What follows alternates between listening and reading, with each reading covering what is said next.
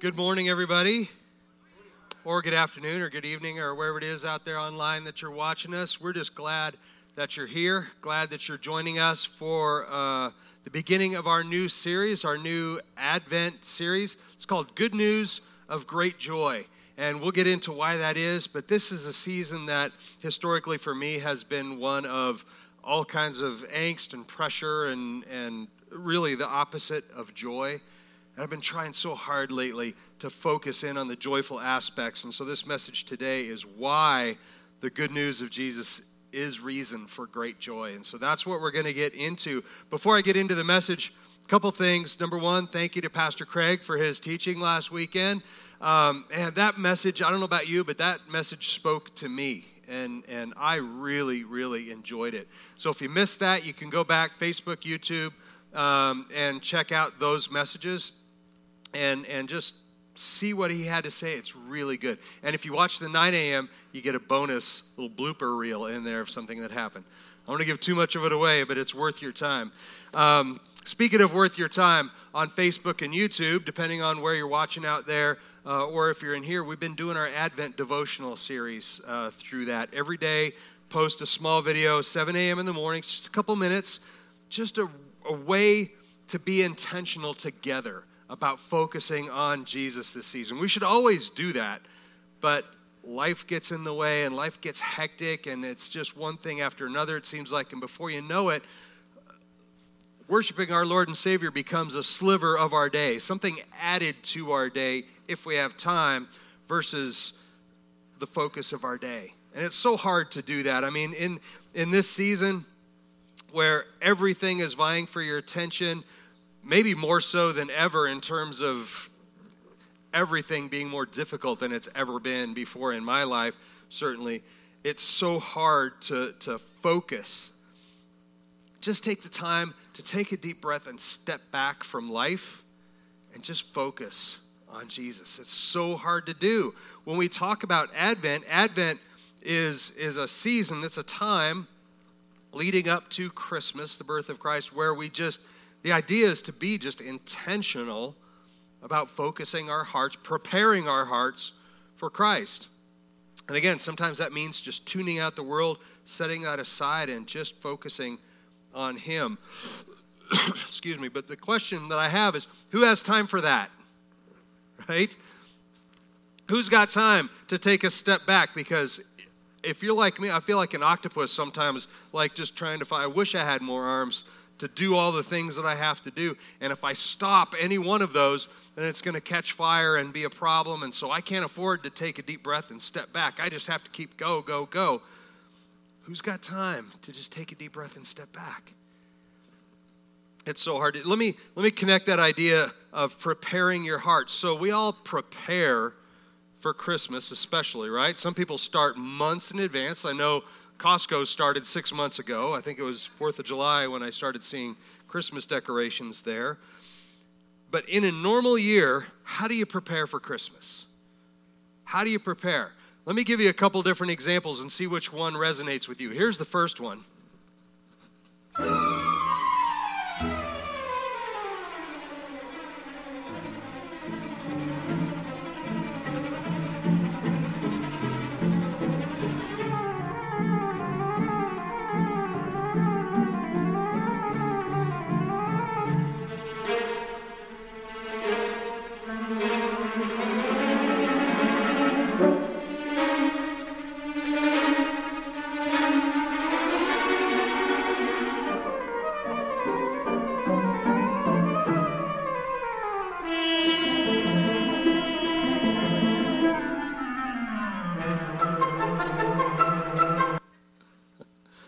Does it look like that at all? Sometimes it's like the morning of when guests are going to arrive, or sometimes it's weeks before.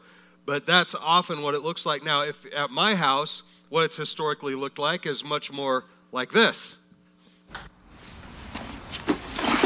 We're going to have the best looking house in town, Russ. I've always wanted to do this. It's a lot of lights, Dad. Yeah, well, I'm sure it's a lot of work too, but if I'm out in the cold and I'm committed to decorating the house, I'm going to do it right, and I'm going to do it big. You want something you can be proud of, don't you? Yeah, I guess so. Sure you do. I think you might be overdoing it, Dad. Russ, when was the last time I overdid anything? Come on, unravel these. You have to check every bulb. Whoop, got a little knot here. You work on that. That's what it looks like for me, or at least it has. Now that I don't have kids to untangle the knots, I don't do lights. No, I do, but if they have a knot, more than one knot, they're going in the trash. I get a new one. That's preparation in the physical sense. And it's certainly necessary at some level. We all overdo it or underdo it to whatever our norm is. But that's physical preparation. And it can be either really fun or it can be really draining, or a combination of both. Anybody ever dread getting out the boxes and decorating for Christmas? Anybody ever just do it because you're supposed to? There have been times where I admit that I've been like that. I don't feel like doing it, but I'll bring up the boxes full of lights and maybe something will spark and I'll feel excited about doing it. Always does at some point, but it's various degrees. Advent now, the season that we're in, Advent, the 4 Sundays leading up to Christmas and the weeks in between, is a time for spiritual preparation. Not preparing the house and lights and shopping and all those things that we typically do and fill our time with as if we needed something else to fill our time with. We add on all these other things this time of year, and it's no wonder it gets to be a time of just stress throughout this year. Our preparation for the arrival of the promised Messiah should look so different than a to-do list. It shouldn't look like physical preparation. It is something that happens on the inside. Now, it won't be draining to prepare spiritually. It won't be tiring. It won't drain your bank account. It won't be dependent on Amazon Prime. How many of you are thankful when you look and go, okay, I can still order presents and they'll still make it by Christmas? There aren't going to be any lines at the mall. Preparing yourself spiritually for the coming of a Messiah. The birth of Jesus begins and ends on the inside. That's where it belongs. It's an internal preparation that we do. And we see all the way, it's been happening forever. Way back, 600 years before Jesus was born, the prophet Zephaniah said this. This is Zephaniah 3:14. I think we have it on screen. It says, "Shout for joy, O daughter of Zion. Shout in triumph, O Israel. Rejoice and exult with all your heart, O daughter of Jerusalem." He's telling them to be excited and rejoice with all your heart. Be excited. And he's trying to tell them why. Some of them get it. Most of them didn't, because they had nothing to connect it to. And then even if they got that fervor and got that fire at the moment, as the years went by with no fulfillment of that, it kind of just waned. Who's going to wait 600 years for a promise? We see that fulfilled, though, after the birth of Christ, and Paul talks about it in his letter to the Colossians. Colossians 3:1 says, "Since then you have been raised with Christ. Set your hearts on things above, where Christ is seated at the right hand of God." That's the fulfillment of that promise, but it took 600 plus years for even that part of it to be fulfilled. And that's a long time to wait for the fulfillment of a promise. I don't know about you, but again, Amazon Prime, it says 2 days. If it's 3, I'm like, what's going on? But I believe preparing, that internal preparation that we should do as Christians, as believers in Jesus Christ, that it means primarily filling your heart with the right things. And I believe in this instance, filling your heart with hope. Filling your heart with hope. And hope is such a hard thing to hang on to. Because no sooner than you get some hopeful news. Has anybody experienced this in their lives? As soon as you get some hopeful news, immediately something will come in to try and take that away. It happens all the time, without fail. You get good news, and you almost start bracing immediately for the bad news that's going to follow up behind it. It's just such a hard thing to hang on to. Now, who has read headlines like these in just the past few months? Here's the first headline. Experts predict our darkest days are still ahead of us. What about the next one? Going to grandma's for the holidays is just like putting a gun to her head. And then the next one. Experts say a vaccine-resistant mutation of the coronavirus is likely to hit soon. Yay! Who's super excited about all that? And that's just a sliver of, there's 100 other things going on that are bombarding you with headlines like that. Hundreds of them, and any good news that you are able to find is likely to be buried. We used to say it's on page 4, it's hidden somewhere. Maybe you can find it, but you have to go looking for it because it's not going to be out there presented to you. It's going to be minimized, or at best, it's going to be delivered alongside this catastrophic series of what ifs. Nothing can just stand alone as hopeful good news. Isn't it crazy how that works?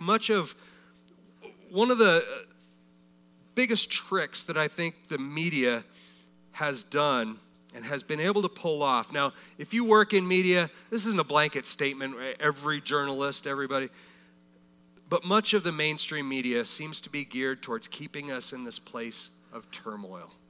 Good or bad, no matter what side of the aisle you fall politically or where you fall on the spectrum, it's always us versus those who don't think like us. And they want you to think that way.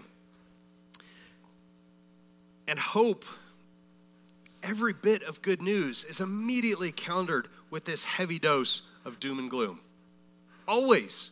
And in fact, I think one common narrative that's out there right now is that the idea of focusing on or spreading good news or positivity or reasons for hope and optimism is just nothing more than being childish.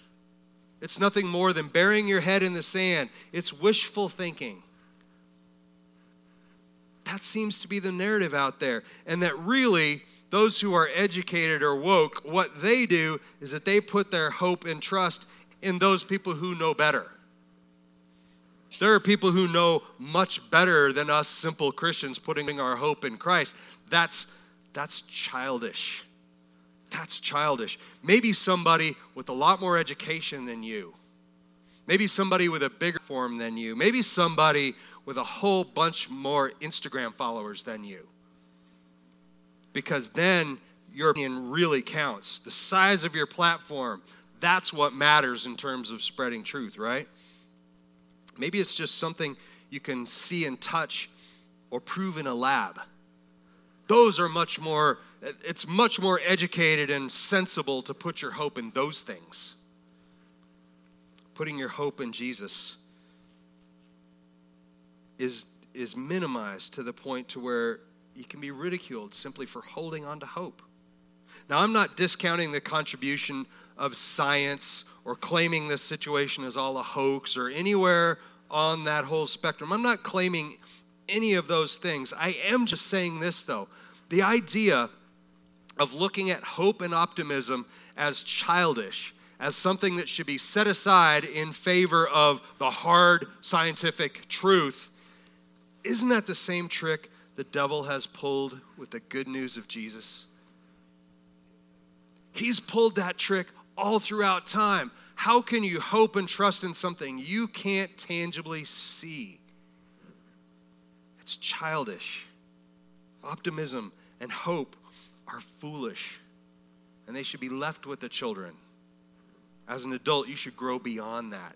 Become skeptical, become cynical, become saying, prove it to me, then I'll believe it. Biblical hope is not like that.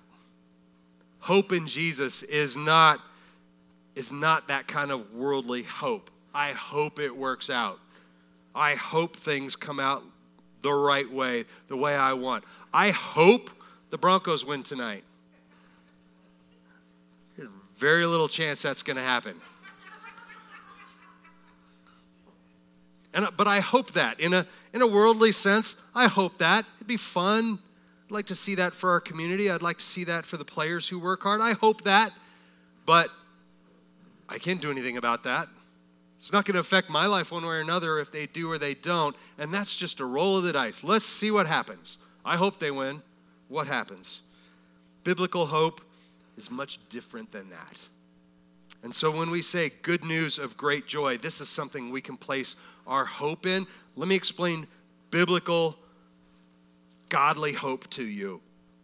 First one is the scripture. This is Old Testament scripture. Again, hundreds of years before Christ. Jeremiah 29:11.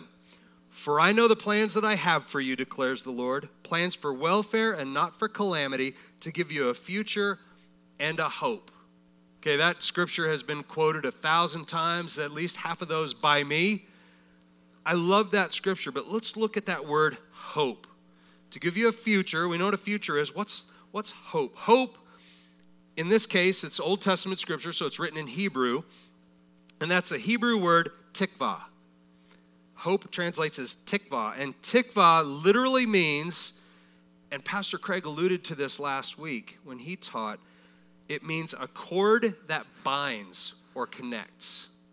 In other words, like a lifeline, a safety rope. That's what tikvah means. The paraphrase there is God plans to bind you literally to himself, to hold that safety line. You go out in the world and do your thing, he's got you. That's what hope means in that context. And then in the Greek, in the New Testament, everything switches to Greek, and we see that same concept. Let's read this one to you. Ephesians 1:18. I pray that the eyes of your heart may be enlightened, so that you will know what is the hope of his calling, what are the riches of the glory of his inheritance in the saints. Now that word hope in that context in the Greek is the word elpis. And elpis, the definition is an expectation of what is certain. That's what that means. And so it's the same as the Hebrew, just looks at it from a little bit of a different angle. If you put the two together, the paraphrase is your reward for remaining tied or bound to God is certain. It is certain. It's unshakable. The safety line, the lifeline that God throws for you, that is something you can count on. It's not a let's see if this rope holds, like Pastor Craig from last weekend. Who else was a little uncertain as he was settling into those ropes? It is a certainty. You don't have to think about it. Now, hope in the things of this world can be sketchy. Am I right? You put your hope in the things of this world, and it's a roll of the dice every single time. Not so with our hope in Jesus. We can count on that. And throughout history, God has left us breadcrumbs, if you will. That's how I like to look at biblical prophecy. I like to look at them as breadcrumbs. As you're hiking, think about, I used this example before. You're out in the wilderness, maybe it's someplace you've gone, you're on your way back, and you feel a little bit lost. Or maybe you're on a road trip someplace. You feel a little bit lost, and you're kind of looking around for something that looks familiar. And you spot a building or a billboard or a tree or a bush or something that goes, okay, wait, now I know where I am. What does that do to your heart? You're like, oh, I can take a deep breath now because I know where I am. I like to look at biblical prophecy that way. Little breadcrumbs that the Lord has left us so that we can see he's been there. He saw it coming. He told us he saw it coming. He told us what would happen. We may not be to the what would happen yet, but we can have peace because we see it. In fact, we teach a class here called Bedrock. And one of the classes in Bedrock series is about the Bible and how do we know it's true? How do we know we can count on it?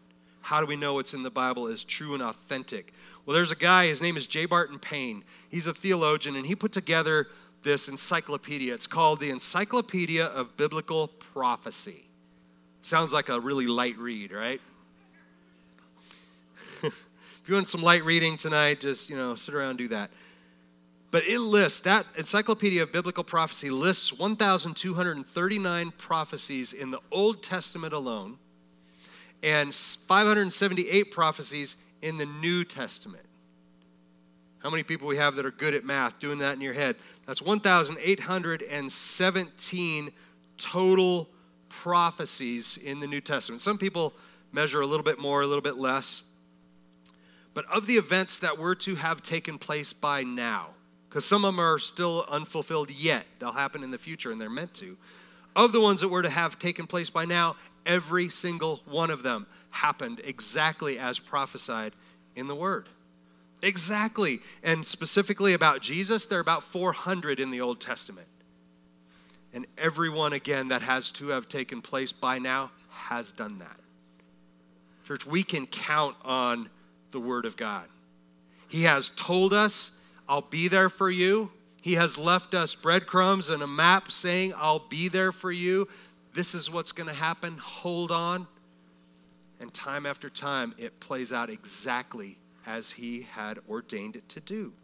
Now, if you're into that kind of thing, or maybe you've got a friend, or you kind of like maybe skeptical a little bit on some of these prophecies and how these things work, there's a book. It's an author. His name is Josh McDowell. Did a small book. It's really thin. This is an easy, light read, but it's so fun. It's called More Than a Carpenter. And so if you would like to look a little bit more on how we can prove, not just because Scripture says so, that Jesus was the Messiah, how can we prove that from a scientific standpoint? I have several of those books on the back shelf back there. If you'd like to grab one for yourself or maybe for a friend, grab them. It's our gift to you, and I think there's a few back there. If we run out, find me. I've got some more. Grab that and read it. It is amazing. But the bottom line here is on Christmas Day, we celebrate not just the birth of a baby, not just the birth of Jesus, but we celebrate the fulfillment of God's promise. And to me, that is reason, and that's good news of great joy. I'm going to read this section of Scripture to you. If you have your Bible and you want to follow along, it's Luke chapter 2, verses 1 through 11. Okay, and I'll read it to you. I use the New American Standard. If you have a different version, yours might read a little bit differently. And if you don't have one, that's fine. I'm going to read it to you. Just listen to what's going on here. All right. Now, in those days, a decree went out from Caesar Augustus that a census be taken of all the inhabited earth. This was the first census taken while Quirinius was governor of Syria. And everyone was on his way to register for the census, each to his own city.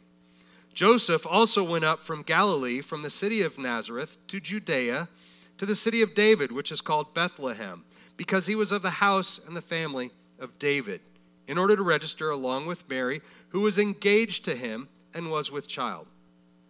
While they were there, the days were completed for her to give birth, and she gave birth to her firstborn son. And she wrapped him in cloths and laid him in a manger, because there was no room for them at the inn. In the same region, there were some shepherds staying out in the fields and keeping watch over their flock by night. And an angel of the Lord suddenly stood before them, and the glory of the Lord shone around them, and they were terribly frightened. But the angel said to them, "Do not be afraid, for behold, I bring you good news of great joy, which will be for all the people. For today in the city of David there has been born to you a Savior, who is Christ the Lord." Oh, I love that. I love that account of what goes on. Matthew has a similar account, but just from a different perspective. But let's take a look at what's going on here. First of all, Quirinius is he's a local governor of the area. Caesar Augustus is he's the guy in charge, right? Caesar Augustus, he puts out this decree. What he's trying to do here, he's not trying to get an accurate count for human services. He's not trying to get an accurate count for stimulus checks. He's trying to close a tax loophole. Because here's what happens. The Roman citizens are engaged in their community. They're counted, much like we are now. The government can find you. If you're a Roman citizen, the government knows where you are, okay, and you pay your taxes. The Hebrews, though, being a second class, kind of a subclass, oftentimes would just sort of fall through the cracks. They traveled around a lot. They were a lot more nomadic. If you were born and raised in this area, you would move to somewhere else, and you'd kind of lose track of where everybody was. And what was happening is a lot of Hebrews were going a lot of time without paying any taxes because they would go from one town to another. Nobody knew them. They were either traveling, and they just fell in this loophole, and Caesar Augustus had to close that loophole, make sure everybody paid what they were supposed to pay. Now, tax collectors were chosen typically from among the people. Any given village or city or town would have tax collectors that worked for the Romans, but they were typically one of the people. They might have been a Hebrew living in a Hebrew village or town, but they worked for the governor. They worked for the government in Rome. Ultimately, Matthew was one of those villains, one of those tax collectors. And they knew they would be familiar with who belonged in that town and who lived there. And so the decree came down to go back to your ancestral hometown. Go back. It might not be where you live at the moment. Go back to where you came from and be counted there. Now, this didn't hold true for the Roman citizens. The Roman citizens just went on with life as normal. This decree was only for the Hebrews. Go back home. I don't care where you're living now. Go back to your ancestral home. Who'd like to be told right now, wherever your ancestral home is, you just need to pack up and just go there because we have to count you? Seems like a tough move. Mary and Joseph had to leave their home and their business in Nazareth and travel to Bethlehem as a result of this. 90 miles. They didn't take a bus. They didn't fly. They walked. A pregnant Mary walked 90 miles from Nazareth to Bethlehem just to be counted. So you might be saying to yourself, cool story, bro. Why do we care? Or maybe you're not saying that, but you might be. Why is it important? And you probably think that Caesar Augustus forcing all these people, I'm sure Mary wasn't the only one who was pregnant at the time, all kinds of them, but forcing them to walk 90 miles or wherever it is to abandon their businesses and their lives and go to this place, you might think that that was kind of a jerk move, right? Kind of like a lot of the things that the government decrees now. Doesn't make sense. We want to argue with it. Well, why can't you just count me here? Why can't you just, there are all kinds of better ideas probably that happened around that time. The point is, Caesar Augustus said, no, we're doing it like that. And they did it like that. This part of the story is so important, though, because it shows us that God knew well in advance how this was all going to play out. He knew well in advance what was going to happen, what Caesar Augustus was going to decree, how people were going to respond to it, and he knew that. How do we know that he knew that? Because Jesus would have been born in Nazareth had not the government intervened and said, you need to go back home. This was the first time this happened. This isn't something that happened all the time that could have been predicted. It's the first time this happened. We see back in Old Testament scripture, again, hundreds of years before Jesus, prophecy about this. Prophet Micah, chapter 5, verse 2 says, but as for you, Bethlehem Ephrathah, too little to be among the clans of Judah. From you, one will go forth for me to be ruler in Israel. His going forths are from long ago, from the days of eternity. God ordained that. God knew that was going to happen and left that little breadcrumb. Just a tiny little side note, if you didn't really pay attention, to Micah hundreds of years before. Not for Micah. Micah's like, okay, fine, that's where he comes from. Didn't mean anything to him or the people that he might have said that to, but it means something to us now. We can look back and go hundreds of years before Christ, all these things had to line up to fulfill this prophecy that was given to this prophet, minor prophet, off in this place. That's for us. That's a breadcrumb. God says, I knew this was going to happen. So when we look around and see all the jerk moves that the government is doing right now, how do we know that God's not going to use those for his purposes? In fact, we know just the opposite, because he's always done that. He has always promised to use those things for our good. And he gives us these prophecies like this to prove to us that he is sovereign. Now, we'll take a closer look at the birth of Jesus and how all that happened later. But let's check in, or the second half of that scripture, let's check in with this little group of scared shepherds. Can you imagine them out in the fields? There weren't a whole lot of street lights or anything like that. It was pitch black probably at night. And suddenly, this light from the angel shines upon them. Can you imagine how terrifying that would probably be? They're out in the middle of nowhere. And this happens to them. Now, the scripture for that is Luke 2, verse 8. In the same region, there were some shepherds staying out in the fields and keeping watch over their flock by night. Now, if you're like me, I've kind of read that many times over the years. And the shepherds are just kind of a footnote. I didn't really think too much about them. Shepherds and flocks of sheep seem to be kind of ubiquitous in that area. It seems like everywhere you turn around, there's a shepherd and a flock.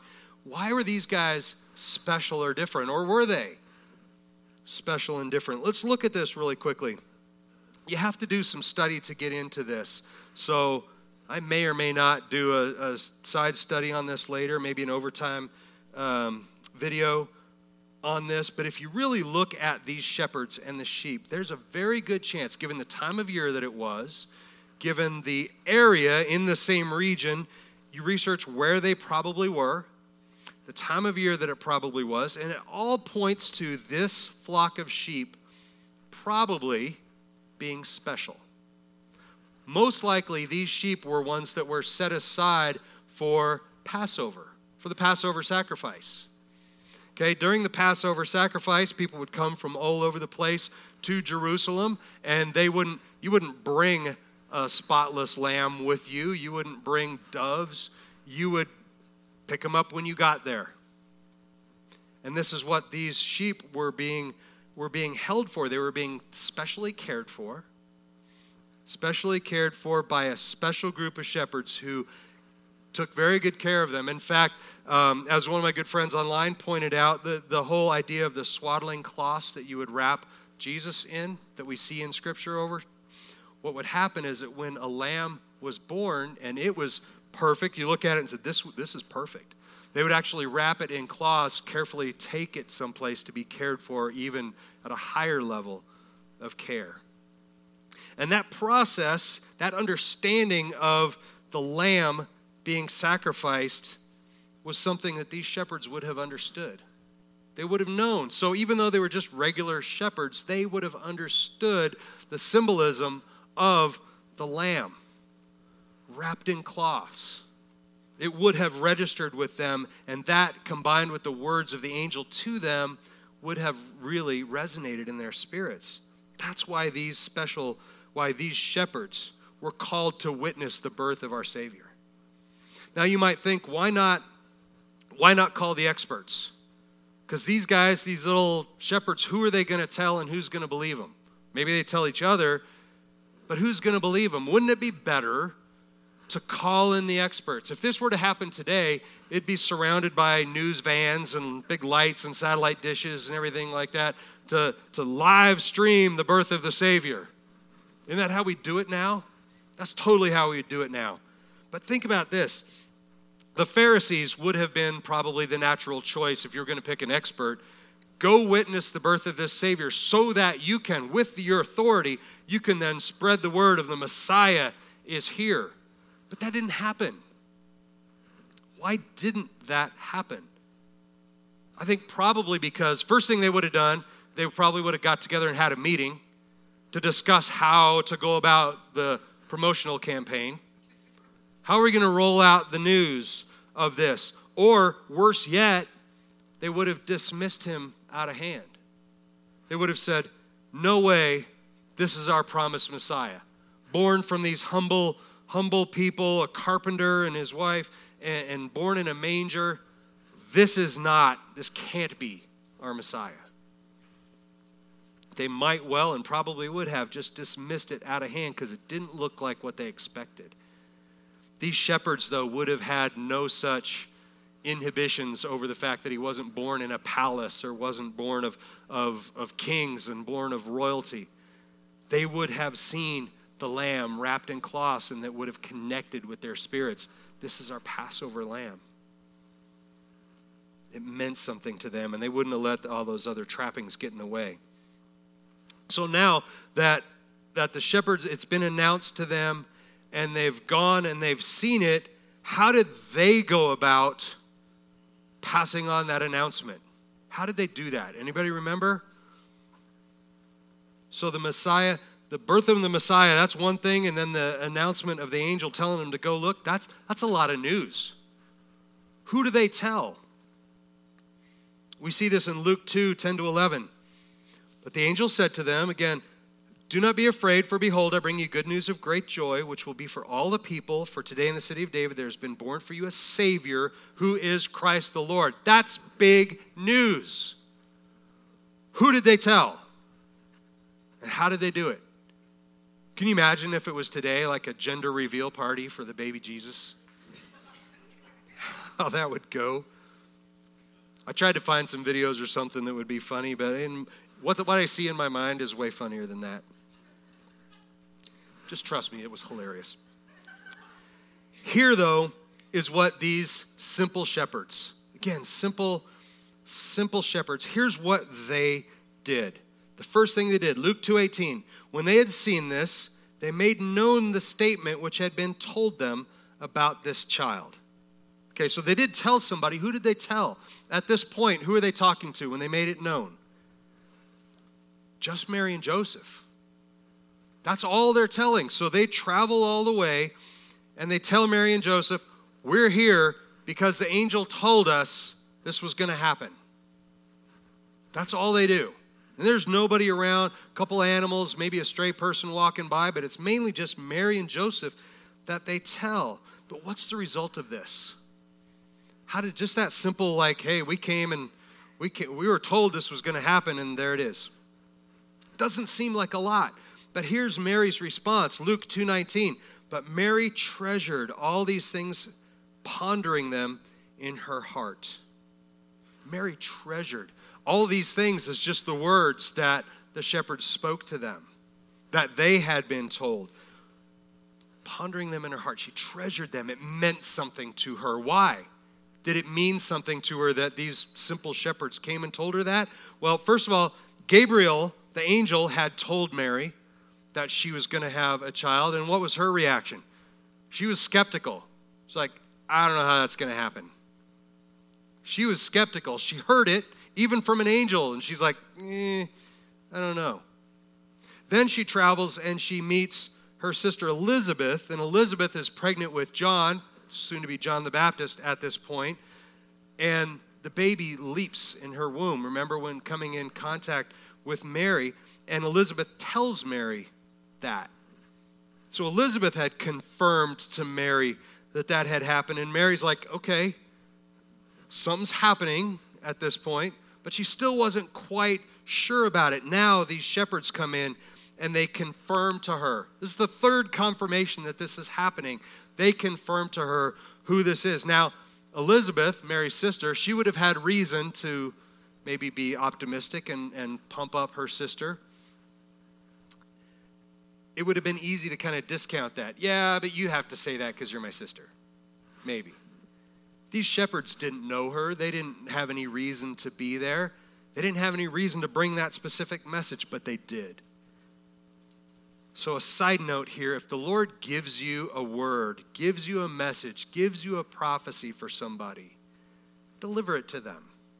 Be bold and just deliver it to them. You never know if you're going to be the one who confirms something that the Lord has spoken to them already.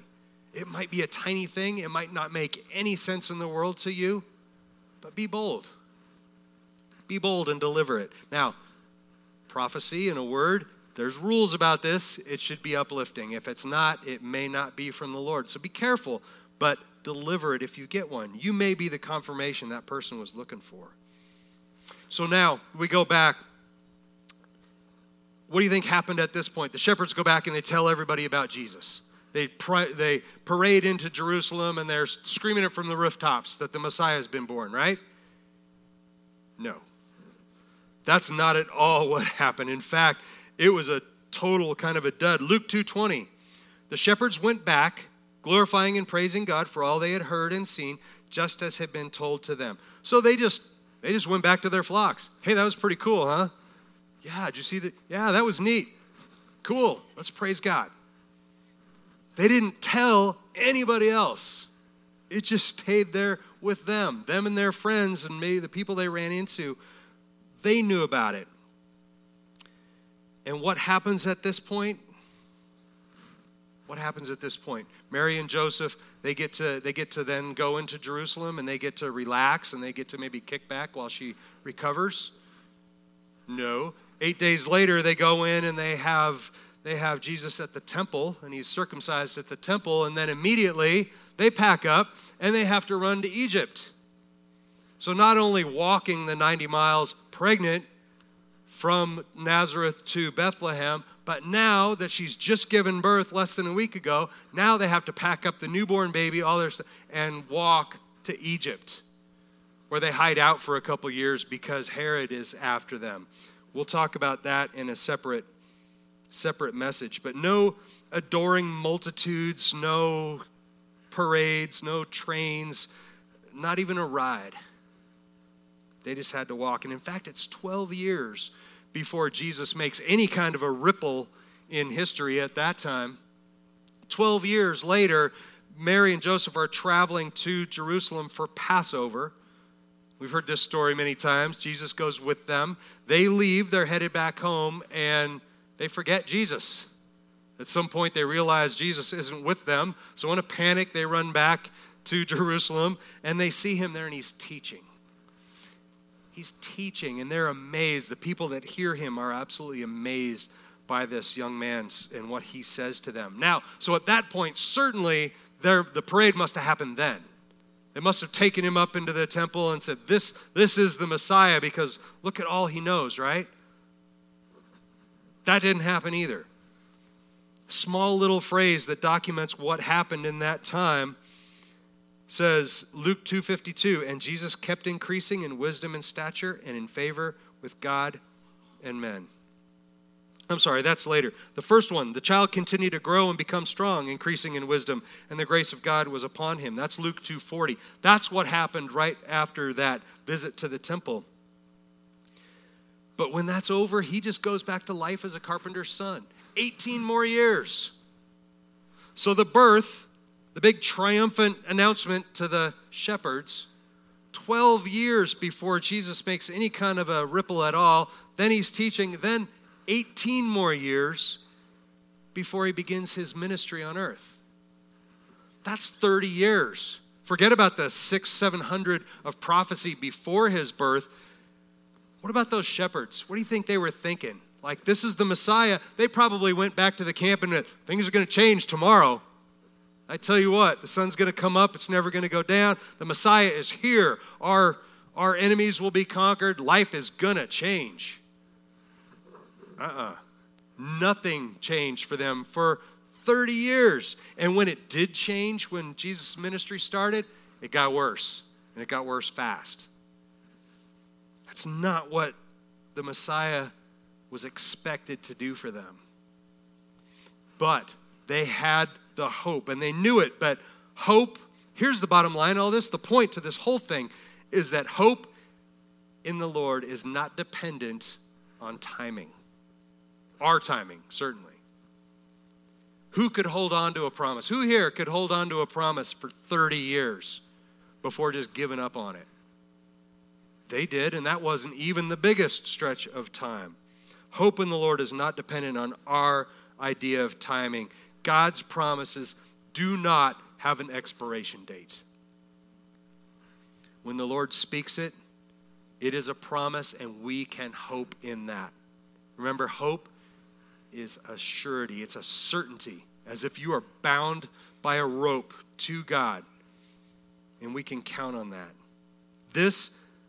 That idea, that hope is what we celebrate this Christmas. And that is where I place my attention. That is where my joy and my peace comes from. And that is good news of great joy. Worship team, you guys can go ahead and come on up. Let's pray that in a season like this, that we have a hope. Father God, we thank you, Lord, that when things are in turmoil, and the more things seem to be in turmoil, the more your truth comes to the surface. The more things shake, the more things fall by the wayside, the more that your truth and your words stand unshakable. So, Father, when we look around and all we see is turmoil and things falling down around us, help us to focus our eyes not on what is not good, but focus on you and your promises and the fulfillment of your promises. So, Lord, set our hearts at rest. Set them at ease. Let us look at the things of the world as reasons to rejoice that it's not up to us to figure it out, that you have already done that. And you sent your son, Jesus, to reconcile us to you as the first step in fulfilling all of your promises to your people. We are thankful that we are called your people. Lord, we love you and we praise you in Jesus' name. Amen. Amen. Hey, if you're here in-house and you want to celebrate communion with us, at the tables in the back, we have the little single-serve cups. You can just grab one and celebrate with us. If you're at home watching this anytime, you can grab some elements. The elements themselves are not particularly important. It's a representation. It's what you feel in your heart about it. And so as we take communion together, the baby Jesus, born in the Spirit of the Virgin Mary, came to this earth, became flesh, heralded as the King and the Savior of the world, to just simple men. And we partake in that joy of that announcement that happened all that time ago.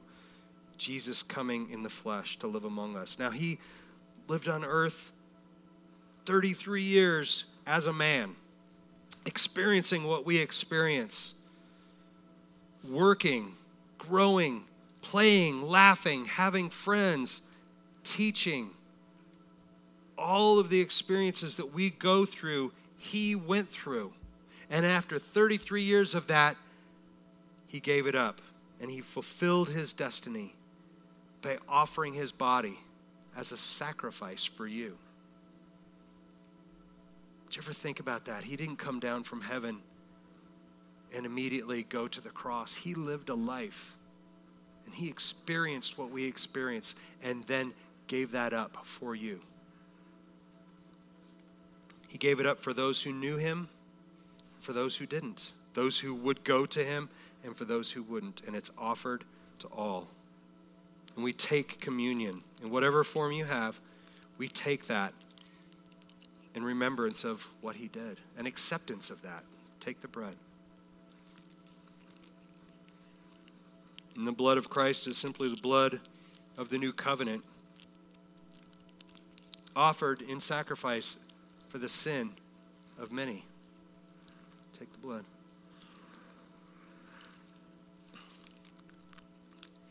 Father, we thank you. We praise you for your goodness and your mercy. In Jesus' name, amen. Thank you, church. You can worship with us. They've got some great songs. God bless.